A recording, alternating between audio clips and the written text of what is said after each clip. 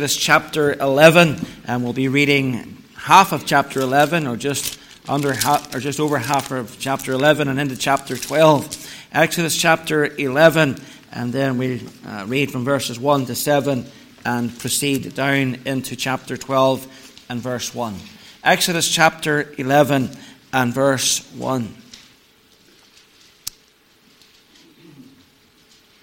We read, "And the Lord said unto Moses, Yet will I bring one plague more upon Pharaoh and upon Egypt.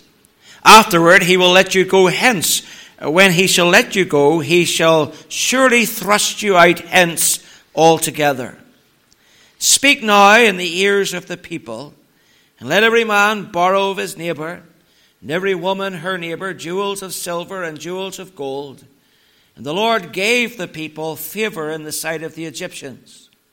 Moreover, the man Moses was very great in the land of Egypt, in the sight of Pharaoh's servants and in the sight of the people.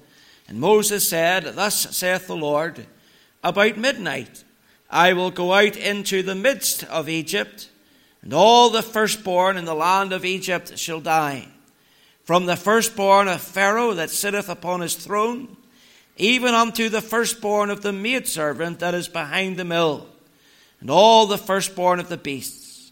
There shall be a great cry throughout all the land of Egypt, such as there was none like it, nor shall be like it any more. But against any of the children of Israel shall not a dog move his tongue, against man or beast, that you may know how that the Lord doth put a difference between the Egyptians and Israel." Chapter 12 and verse 1. "And the Lord spake unto Moses and to Aaron in the land of Egypt, saying, This month shall be unto you the beginning of months. It shall be the first month of the year to you. Speak ye unto all the congregation of Israel, saying, In the 10th day of this month they shall take to them every man a lamb, according to the house of their fathers, a lamb for an house. And if the household be too little for the lamb, let him and his neighbor next unto his house take it according to the number of the souls. Every man according to his eating shall make your count for the lamb. Your lamb shall be without blemish, a male of the first year. You shall take it out from the sheep or from the goats, and you shall keep it until the 14th day of the same month. The whole assembly of the congregation of Israel shall kill it in the evening. And they shall take of the blood, and strike it on the two side posts and on the upper door post of the houses wherein they shall eat it. And they shall eat the flesh in that night, roast with fire and unleavened bread, and with bitter herbs shall they eat it. Eat not of it raw, nor sodden it all with water, but roast with fire, his head with his legs, and with the purtenance thereof. And you shall let nothing of it remain until the morning. And that which remaineth of it until the morning you shall burn with fire. And thus shall ye eat it with your loins girded, your shoes on your feet, and your staff in your hand. And you shall eat it in haste. It is the Lord's Passover. For I will pass through the land of Egypt this night, and I will smite all the firstborn in the land of Egypt, both man and beast, and against all the gods of Egypt I will execute judgment. I am the Lord. And the blood shall be to you for a token upon the houses where you are. And when I see the blood, I will pass over you, and the plague shall not be upon you to destroy you when I smite the land of Egypt." We trust the Lord will add his blessing to the reading of his precious word. When John the Baptist stood upon the banks of Jordan, seeing the Lord Jesus coming toward him, he declared, "Behold the Lamb of God, which taketh away the sin of the world." It was a title, the Lamb of God, that was clearly understood by all who were gathered there that day. Every Jew knew right off just exactly what it was that John was referring to when he referenced the Lamb of God. You see, from the very beginning, God had taught that in order for men to be forgiven, a sacrifice had to be made and blood had to be shed. The writer of Hebrews puts it this way: almost all things are by the law purged with blood, and without shedding of blood there is no remission, no forgiveness. So although all kinds of animals were sacrificed down through the centuries by the Jews, bulls and goats and birds, no animal was more prominent in that sacrificial system than that of a lamb. Every time a lamb was sacrificially offered, it was a picture of the Lamb who was to come, of Christ to come. And nowhere is that picture more clearly detailed and defined than in the book of Exodus and in the establishment of the Passover. Now, the story of the Passover is at the heart of Jewish history. We know the story well. The Jews went into the land of Egypt, and there they were held for 400 years, the greater bulk of that time being held and enslaved in Egypt by the pharaohs, until in the end God raises up Moses as a deliverer. And Moses, under the command of God, goes into the Pharaoh and he confronts the Pharaoh, and a battle ensues between the God of heaven and the gods of Egypt, which culminates in the death of every firstborn son throughout the land of Egypt, with believing Jews alone being spared. Now, from that time to this, the Jewish people have celebrated the Passover, making the Passover the oldest religious festival in the world today. But far more importantly than that, what you have here is a picture and a prophecy. When John pointed toward Jesus and said, "Behold the Lamb of God which taketh away the sin of the world," he was tying Christ in with the events of Exodus chapter 11 and 12. Events that occurred some 1,500 years before the Lord Jesus was born. Now, as God stipulated in the Passover, the Israelites would escape the touch of death if they were to follow the specifics of the Passover, if they were to yield themselves to the commands that were given to Moses in relation to their escape and their deliverance from the land. Now, I want you to look with me in Exodus chapter 12 for a moment, and I want you to see the characteristics of the Lamb. And the first thing I want you to see in verse 5 is rather simple. It says that your Passover lamb, the Passover lamb, was to be without blemish. It says, your lamb shall be without blemish. That is, it was to be a lamb that bore no bruises. It was to have no abrasions. It was to be perfect in every sense. No markings, no scarring, no blindness, no deafness, no lameness. There was nothing in that lamb that would set it aside as being ill or in some way disabled. It had to be a perfect lamb in every sense. And if you brought anything less than a perfect lamb, you were failing in your duty before God on this Passover night. You know, when it comes to sacrificing to God, and this is as true for us as it was indeed for them. When it comes to sacrificing for God, God always expects us to give our best. You know, many times we do as the people did in the book of Malachi, and we bring less than our best to the Lord, and we give the Lord the leftovers of our lives. But here we find that they were to bring the best, that the lamb was to be without blemish. You continue in that 5th verse, and you see the second characteristic of the lamb. The Passover lamb was to be a male of the first year. It says, your lamb shall be without blemish, a male of the first year. You shall take it out from the sheep or from the goats. That is, it was to be a firstborn lamb. It was to be the first lamb that a ewe had birthed. No other lamb would do. Now keep that thought in mind as we proceed. Then thirdly, the Passover lamb had to be sacrificed before the whole assembly. If you look at verse 6, it says, and you shall keep it up until the 14th day of the same month, and the whole assembly of the congregation of Israel shall kill it in the evening. Notice that. The whole congregation of Israel had to witness the death of this lamb. Indeed, they had to keep the lambs in their property, keep their lambs before them for 4 days altogether. Because if you notice in verse 3, they began to enter into this process in the 10th day of the month. And by the time you get to verse 6, it says, and you shall keep the lamb until the 14th day of the month. So they kept the lamb around their property for 4 days. Why did they do that? Well, possibly to allow them time to examine the lamb, to make sure there was no blemish in the lamb, to give time for the fullest observation of the lamb and preparation of the lamb. But also, I think, potentially, because the purpose was designed to cause those people to become attached to the lamb, to learn to love the lamb, so that when the lamb died, every one of them had a sense of loss. You know, every now and then when your kids are small, they ask you for a puppy, don't they? And, I always try to resist it. But there's always a day comes when you finally give in, isn't there? And you bring that puppy home. Now listen, when you bring that puppy home, there's no going back, is there? You know, you're not going to send it away again. Because the moment that little dog comes through the door, the children are all over it, aren't they? They're hugging it, they're kissing it, they're playing with it, they're throwing sticks and balls for it.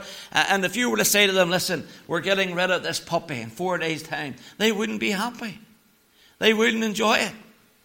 And so it was with the lamb. This little lamb was brought into the family home. It was loved, it was nurtured there. And no doubt the children enjoyed playing with the lamb and cuddling the lamb and so on. But the deal is that everybody had to see the lamb. Everybody had to experience something of the lamb. Then fourthly, the lamb, the Passover lamb, had to be killed outside the gate. That is, beyond the city walls. It had to be killed outside of your own home, not within the perimeter of the walls. But the lamb was ultimately to die as an outcast, cut off from the bulk of the people. Deuteronomy chapter 16 and verse 5, it says, "Thou mayest not sacrifice the Passover within any of thy gates, which the Lord thy God giveth thee." In other words, you weren't allowed to sacrifice it within your own city, within your own perimeters. You had to take it beyond and outside the perimeter of where you lived to sacrifice the lamb. Then if you glance down to verse 46 of this chapter, you'll see another little interesting detail concerning this lamb. We read here in verse 46 a fifth characteristic of the Passover lamb, and that is it was to have no bone broken. It says, "In one house shall it be eaten, thou shalt not carry forth aught of the flesh abroad out of the house, neither shall you break a bone thereof." Its body was to be kept intact. It was to be offered intact as a sacrifice. The whole lamb was to be given. You weren't just to cut off a leg or take the breast, but you were to offer the entire lamb as you received it in a complete offering before God. Then sixthly, notice in verse 6 again of chapter 12 of Exodus, this lamb had a specific time of day in which it was to be sacrificed. It says, "And you shall keep it until the 14th day of the same month, and the whole assembly of the congregation of Israel shall kill it." Notice what it says, "in the evening." Now we'll come back to that in a moment. But I want you to understand that phrase, "in the evening," means literally in the Hebrew, between the two evenings, or if you like, at twilight. This lamb had to be sacrificed between two evenings. It has to be sacrificed at twilight. And then finally we find that the Passover lamb had to have its blood applied. If you look again down the passage to verse 22, Moses prescribes, "You shall take a bunch of hyssop and dip it in the blood and that is in the basin, and strike the lintel and the two side posts with the blood that is in the basin, and none of you shall go out at the door of the house until the morning.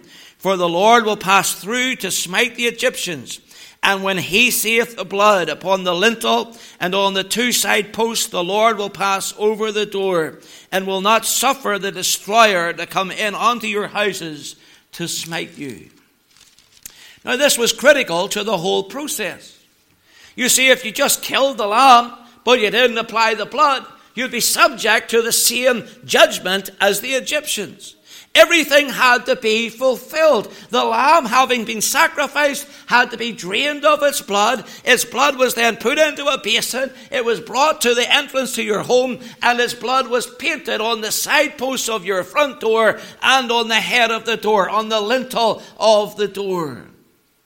Now, year after year after year, for 1,500 years, the Jews rehearsed this procedure in their Passover holiday. In fact, as I said, they still do that to this day. So that when John the Baptist comes standing by the river of Jordan, and he sees the Lord Jesus approaching him, he says, "Behold, the Lamb of God, that taketh away the sin of the world." So that those Jews who were gathered around him on that day were more than a little acquainted with the terminology that he used. They understood what was meant by the Lamb of God. They understood that he was saying something about sacrifice.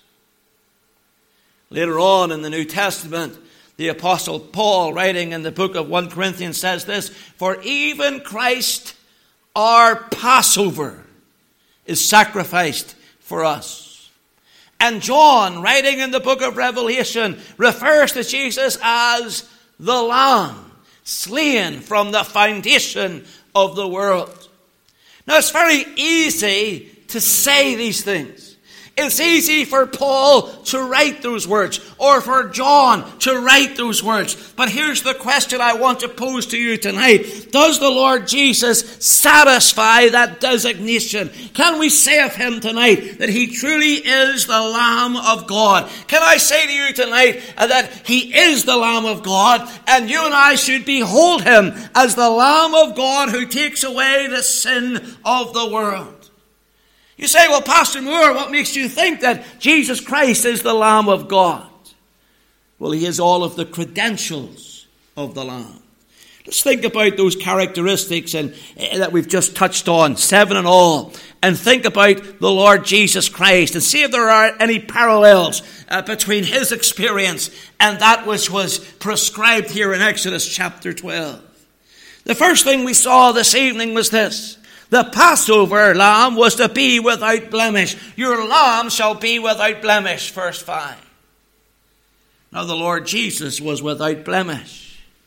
The Bible says so. The Apostle Peter writes this in 1 Peter chapter 1. He says, "For as much as you know that you were not redeemed with corruptible things, as silver and gold, from your vain conversation received by tradition of your fathers, but with the precious blood of Christ." Now listen to what he says. "As of a lamb, without blemish and without spot." I want you to get that tonight. You see, you may search all you like, but you will find no fault in Christ. You will find no blemish in him. You will find no blot upon his record. You know, the man who condemned him to the cross admitted that. He admitted that Christ was an innocent man, that he was shedding innocent blood. Pilate's wife even dreamt of the Lord Jesus the night before his crucifixion and came and warned her husband and says, "Have nothing to do with this just man. He's innocent."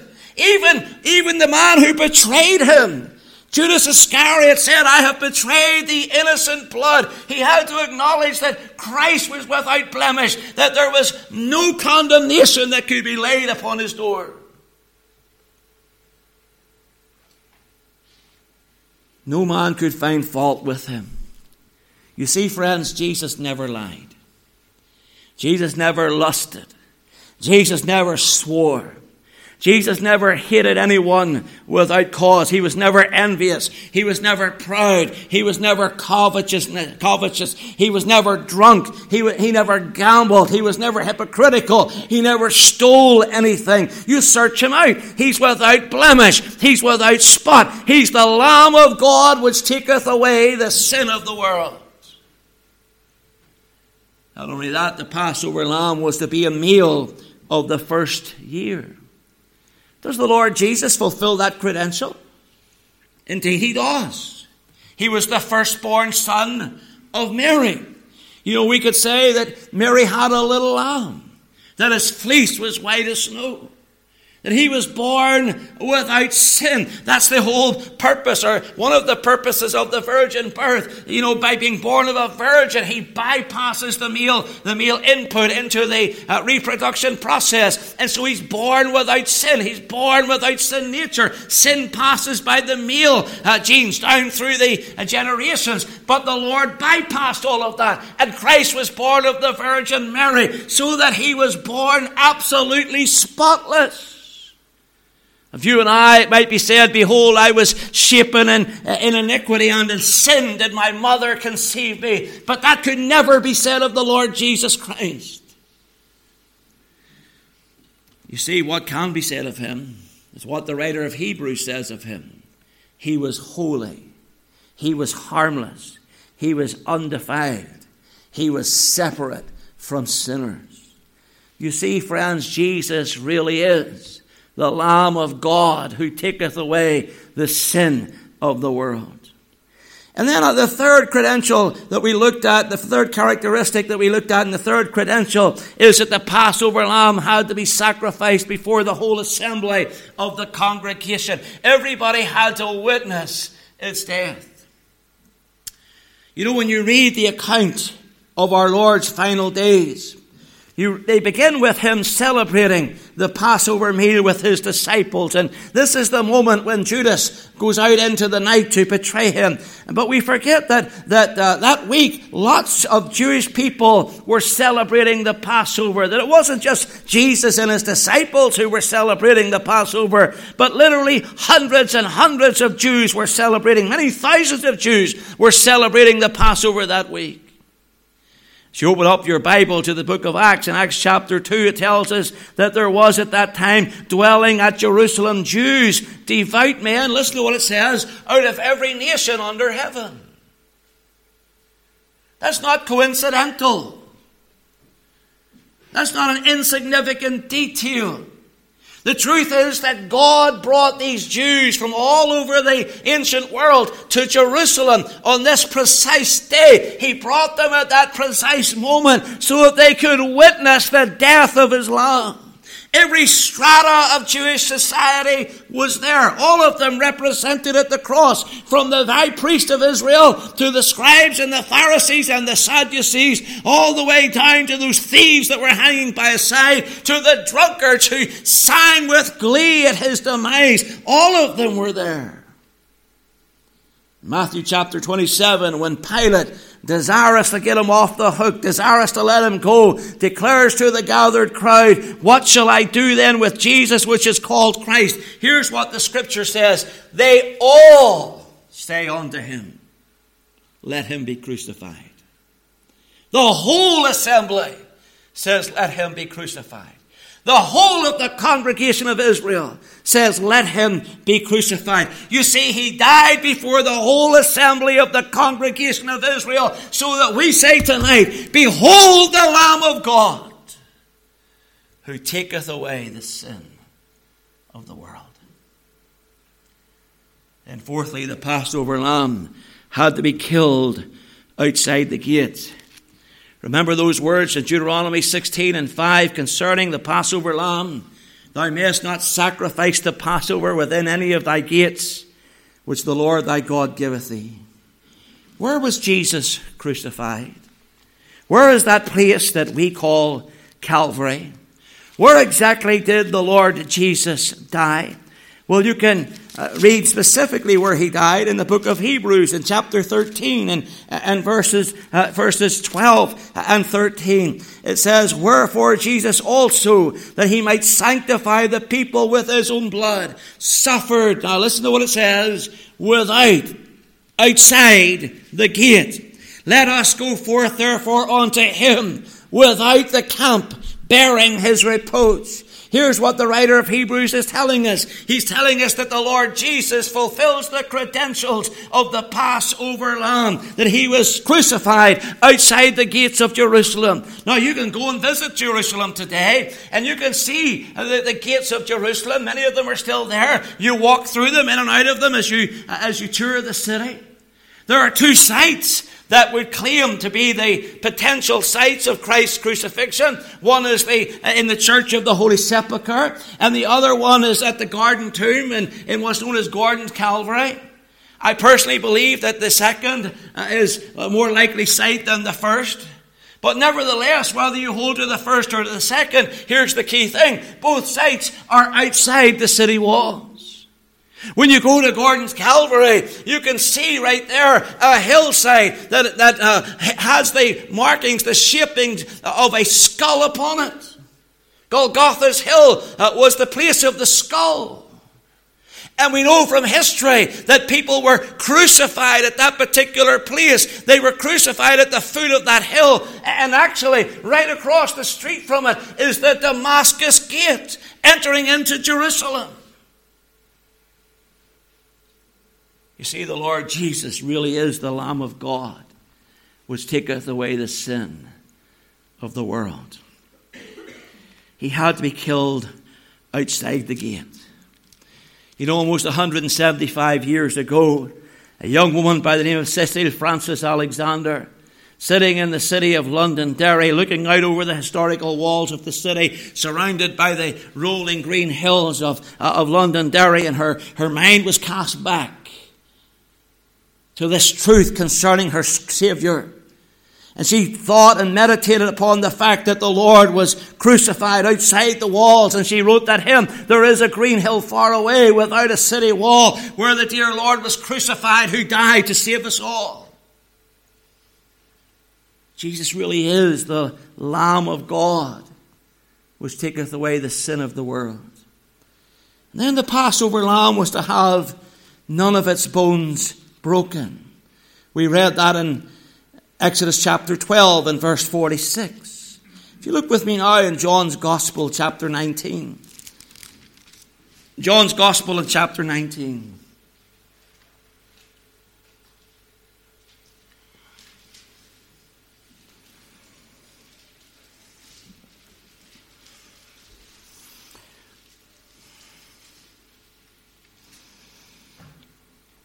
John's Gospel, chapter 19, look at verse 31.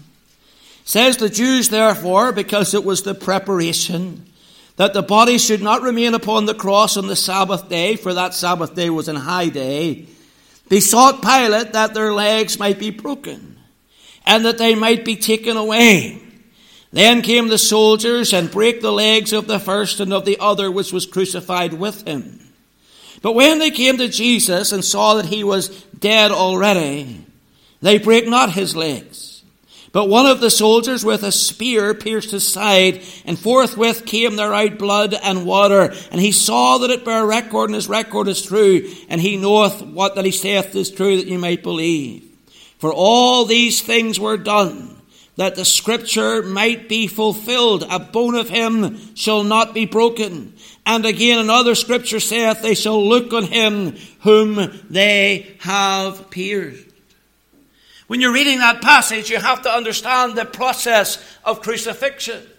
When people were crucified, they didn't so much die from the blood loss as they died from suffocation. They died in their own blood. They gurgled to death in their own blood.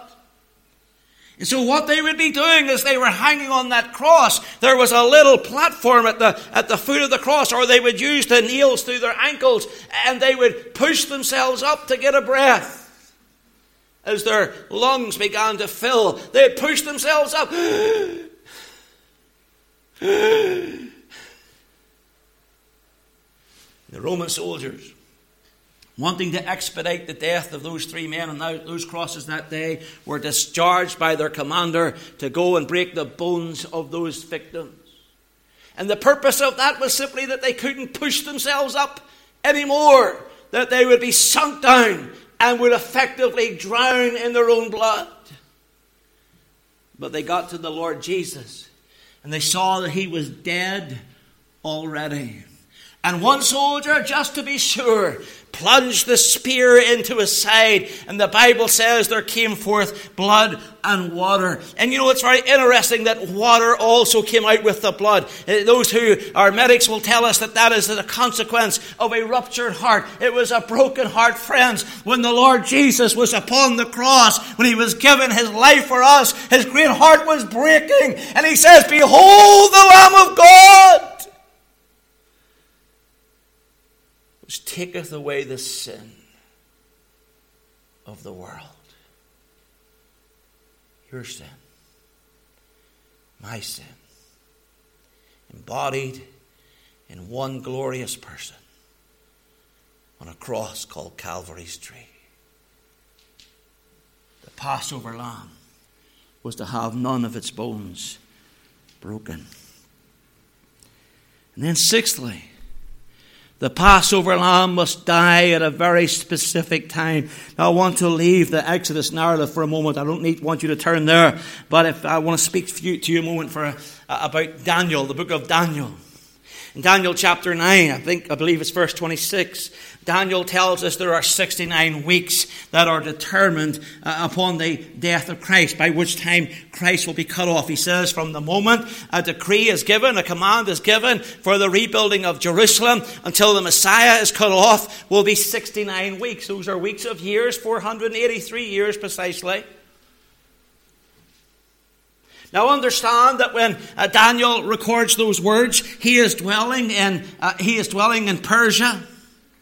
He was taken to Babylon as an exile. He was held in Babylon. The Babylonians were then overrun by the Persians. The Persians are now in charge of Daniel's life and the lives of all the Jews who are in captivity. And he tells them that there's coming a time, Daniel tells them there's coming a time when a king will come along and he will make a commandment. And the commandment decree will be that the city of Jerusalem should be rebuilt.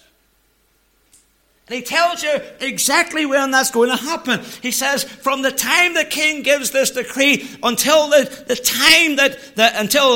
end of 69 weeks, it will bring about the death of the Messiah. The Messiah will be cut off. Now we know historically what happened here. King Cyrus comes along. He gives a decree that the Jews can now leave Persia and return to their homeland of Jerusalem. Indeed, he encourages them to do so. He helps them to do so. And Nehemiah and others come back and build the city walls. But as they're building the temple, the work on the temple ceases. And the walls sit basically in dereliction for about 100 years until another Persian king comes along, King Artaxerxes. And King Artaxerxes in 445 BC pronounces that the city of Jerusalem must be rebuilt. And so if you take a timeline using Jewish years, if you use the 360 days of a Jewish calendar, and you take a timeline 483 years from the time that King Artaxerxes makes this decree, it brings you up to 32 AD. Daniel is telling these Jewish people all the way back in the Old Testament, all the way back in the land of Babylon, all the way back in the time of their captivity. He's telling them, listen, when Christ comes, he'll come in 32 AD. And he'll be crucified. He'll be cut off. He tells them the exact year of his death.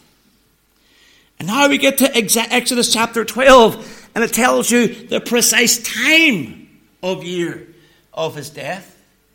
That it will occur during the Passover. The precise time of year of his death will occur during the time of the Passover. Of all the days the Lord Jesus could have been put to death, of the 360 days that are available on a Jewish calendar, he was put to death on a particular day. Listen to John chapter 18 and verse 39. It says, "But ye have a custom that I should release unto you one at the Passover." Those are the words of Pontius Pilate.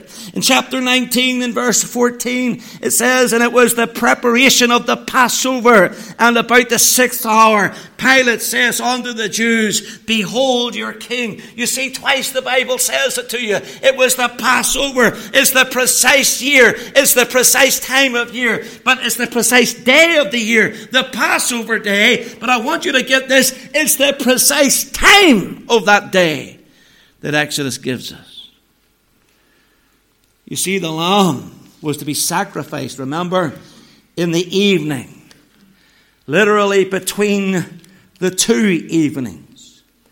And in Jewish tradition, there are two moments that are considered as an evening in any given day. The moment the sun begins to set, the moment the sun begins to go down in the sky at noontime, that's considered the first evening. And then as the sun falls and goes beneath the horizon, that's the second evening. And then you understand that in Jewish tradition, the Jews don't mark the clock as you and I mark the clock. We start our day at 12 o'clock midnight until 12 o'clock the next midnight. But the Jews, they began their day at 6 o'clock in the evening. Right the way through to 6 o'clock in the morning till 6 o'clock in the evening. And so the Bible is going to tell us precisely when the Lord Jesus died. And it's very interesting because we know from Scripture that he dies precisely at 3 p.m. He dies in the 9th hour. That is, from 6 o'clock in the morning, 9 hours forward is 3 p.m. Well, look, understand this. If the first evening is midday, and according to Jewish tradition, the second evening is 6 p.m., and Christ dies in the evening or between the two evenings, he literally dies at 3 p.m. The Bible is telling you that the Lord Jesus is telling the Jews that the Lord Jesus was to come. He was to come in 32 AD, that he would be put to a cross in that year on the Passover day, and he would expire precisely at 3 p.m. Do you see? Behold the Lamb of God, which taketh away the sin of the world. Finally, the Passover lamb had to have its blood applied. Listen to verse 22 of Exodus chapter 12. You shall take a bunch of hyssop and dip it in the blood that is in the basin, and strike the lintel, that is the head of the door, and the two side posts with the blood that is in the basin. And none of you shall go out at the door of his house until the morning. Earlier in that chapter, God had told them, when I see the blood, I will pass over you. Now I want you to see the imagery. Here comes the father of the home. He's went and he's sacrificed the pet lamb out beyond the city wall, out beyond the perimeter of his dwelling place. He drains the blood of the lamb into a basin. He comes back to the little boys and girls, to the mum in the home, and he has a basin of blood from their pet lamb. And he sets that basin at the doorway to his home. And he takes hyssop, which is a herb. And he dips that herb into the blood, and he begins to paint the head of the door, the lintel of the door. He paints the blood on the top of the door, and then he dips it again, and he paints it on the side, and then he dips it again, he paints it on the other side. Do you see what's going on here? There's a picture that is being painted. He is going up and across. He's going up and across. He's going up and across. Here we are, 1,500 years before Christ comes along, and God shows them that on 32 AD, on the Passover day, at 3 o'clock in the afternoon, the Lamb of God will die upon a cross. Behold, the Lamb of God, which taketh away the sin of the world. The Lord Jesus came because of your sin and my sin. He gave his back to the smiters and surrendered his body to the cross. There he shed his precious blood that your sins might be forgiven. He might make a way into heaven for you and for me. There he paid your sin debt. He paid all the wrongs of your life. He paid for all the pride that's in our hearts, for all of the filthy things that we've ever said, for all of the lies that we've ever told, for all of the sin that has mounted up upon our person. He gave his blood so that we say, behold, the Lamb of God, which taketh away the sin of the world. Now, what are you going to do with Jesus? I want you to go back to Exodus chapter 12 for a moment as we close out. And I want you to notice some definitive terms.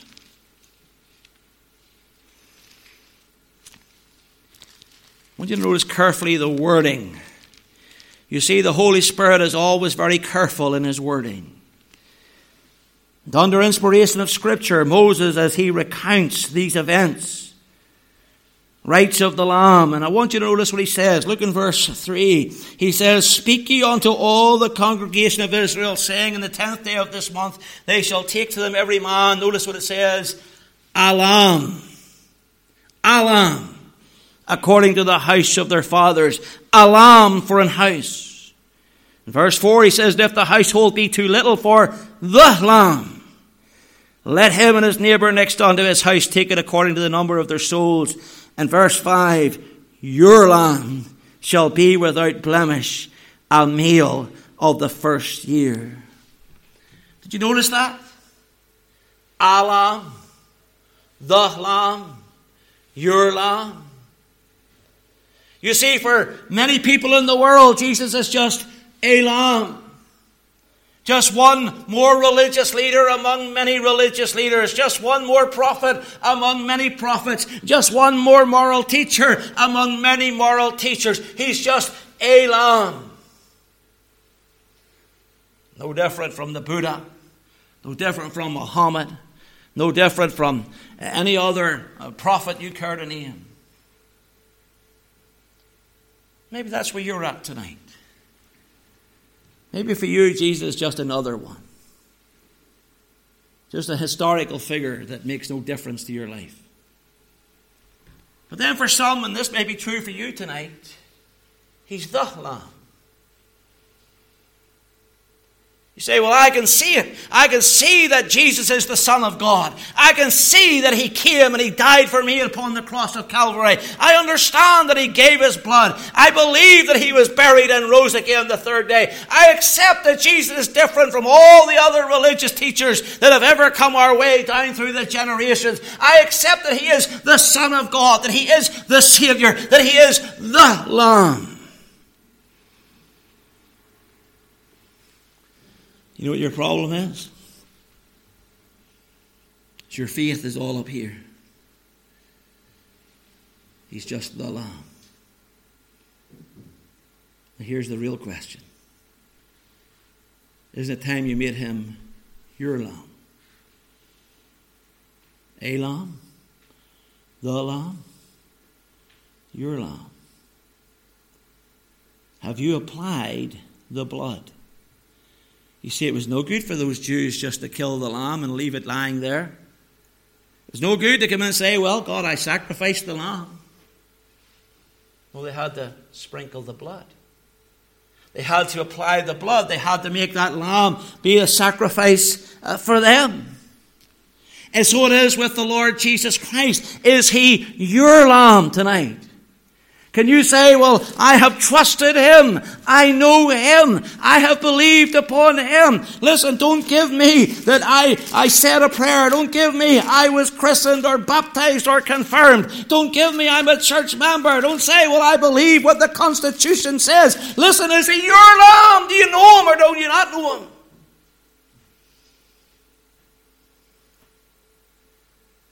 Because if he's not your lamb, you're going to be judged with the rest of the world. You say, well, I'm a Protestant. You know what? God doesn't care. You say, well, I was baptized as a baby. God doesn't care. You say, well, I was baptized as an adult. Listen, you can be baptized till your skin goes like a peach. It makes no difference. Is he your lamb? Is he your lamb? John in Revelation chapter 5 has a vision of heaven. And in that vision he sees the Lord Jesus sitting upon his throne.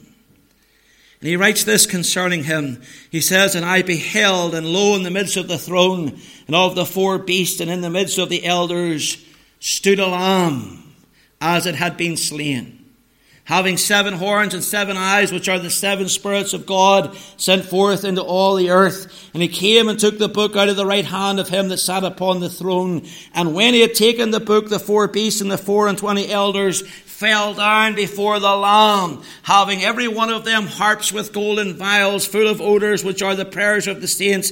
And they sung a new song." And I want you to listen to this song, saying, "Thou art worthy to take the book and to open the seals thereof. For thou wast slain and hast redeemed us to God by thy blood out of every kindred and tongue and people and nation, and hast made us unto our God kings and priests, and we shall reign in the earth." Understand that they were saying of this Lamb that he's our Lamb, that he's worthy of our lives, that he's worthy of our worship, that he's worthy of our dedication, that he's worthy of our hearts. They worshipped him as the Lamb who was slain. Hey, is he really worthy in your mindset? Is he worthy of your life? Is he worthy of your love? Is he worthy tonight of your soul? Is he your Lamb, your Savior? You see, that's what makes the difference between heaven and hell, between lost and saved, between forgiveness and condemnation. Tonight I say to you, dear friends, behold the Lamb of God, which taketh away the sin of the world. And I urge you tonight, if you haven't already done so, make God's Lamb your Lamb, and cry out to Christ this evening. May God bless these thoughts to your hearts tonight.